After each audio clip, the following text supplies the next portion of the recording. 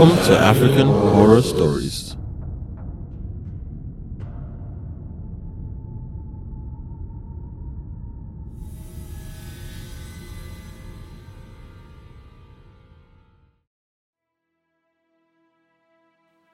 Now, if you grew up on Disney and other cartoons or, children's shows, then you're used to what we know as mermaids. You know the beautiful half fish, half humans who do nothing but sing and have fun in amazing underwater kingdoms? Children's shows have done a great job at making these creatures something that children either want to be or meet. I'm sorry, but this story is nothing like that. In fact, by the end of this story, you would want to keep your children far away from any water creatures. You see, growing up in Nigeria, we had a very different idea of mermaids. In fact, they weren't even called mermaids. We knew them as Mami Water. Now, is there a difference, you might be asking? The short answer is yes. We were terrified of Mami Water. Now, Mami Water is a half fish, half female water spirit and is usually worshipped by some people as she is believed to be extremely powerful. She is said to be able to take on any form she wishes, and most of the time she appears as a very beautiful woman. This is where the similarities end. Mami Water takes this form in order to seduce men, usually sailors, take them into the water and kill them. In reality, she's a very scary looking creature with sharp teeth, mangled hair and very long nails. And her favorite meal? Children. Did I mention we were terrified of her? Now you know why. The mere mention of her name was enough to give you nightmares. Anyways, let's get into the story. You see, this story took place many years ago, and to be honest, I still don't know how I am alive right now to tell this story. I was 6 years old and we had just taken our annual trip to the village to visit my grandmother. As usual, we got the warning not to leave the house without supervision. And not just because of Mami Water, there are many other things to be scared of. But most importantly, we did get the warning not to go near the water. I had no plans of going anywhere near that river. I had heard too many stories of Mami Water encounters at that very river. I should mention that this was in December, so it was the festive period. The next day, my aunt took me out to go see the masquerades, and this was when everything started.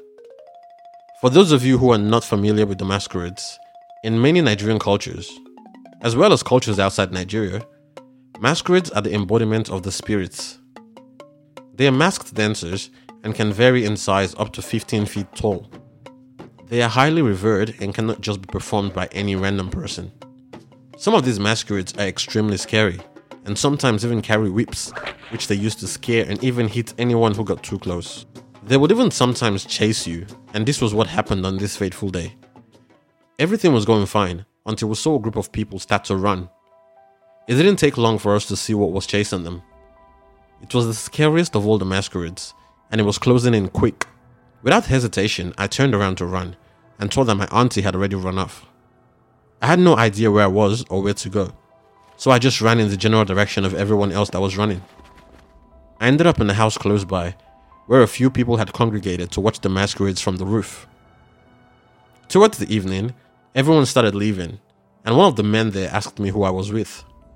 I said my aunt had run off and I had no idea where she was or how to get home, but that she was probably looking for me. He asked me for my family's name, and when I told him, he said he knew where we stayed and he would drop me off. He told me that his name was Tony and that he had to pick up something from a friend who lived next to the water on the way. I wasn't too worried at this time because I was with an adult. Now the next part I remember clear as day.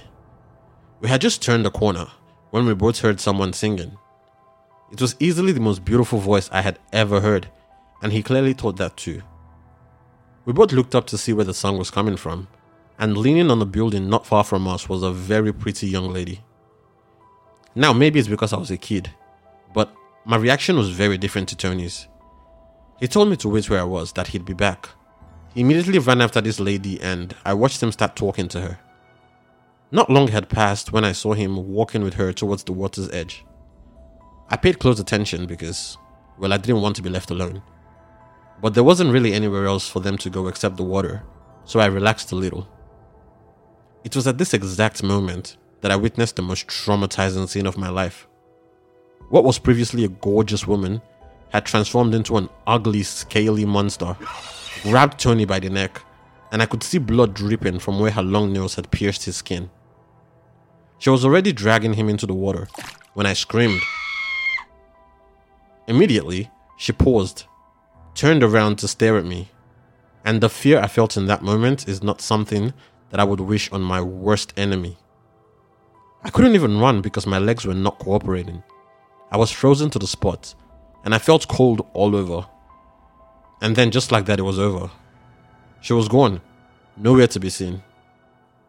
I don't even remember how I made it home that day, but I have not returned to the village since that day.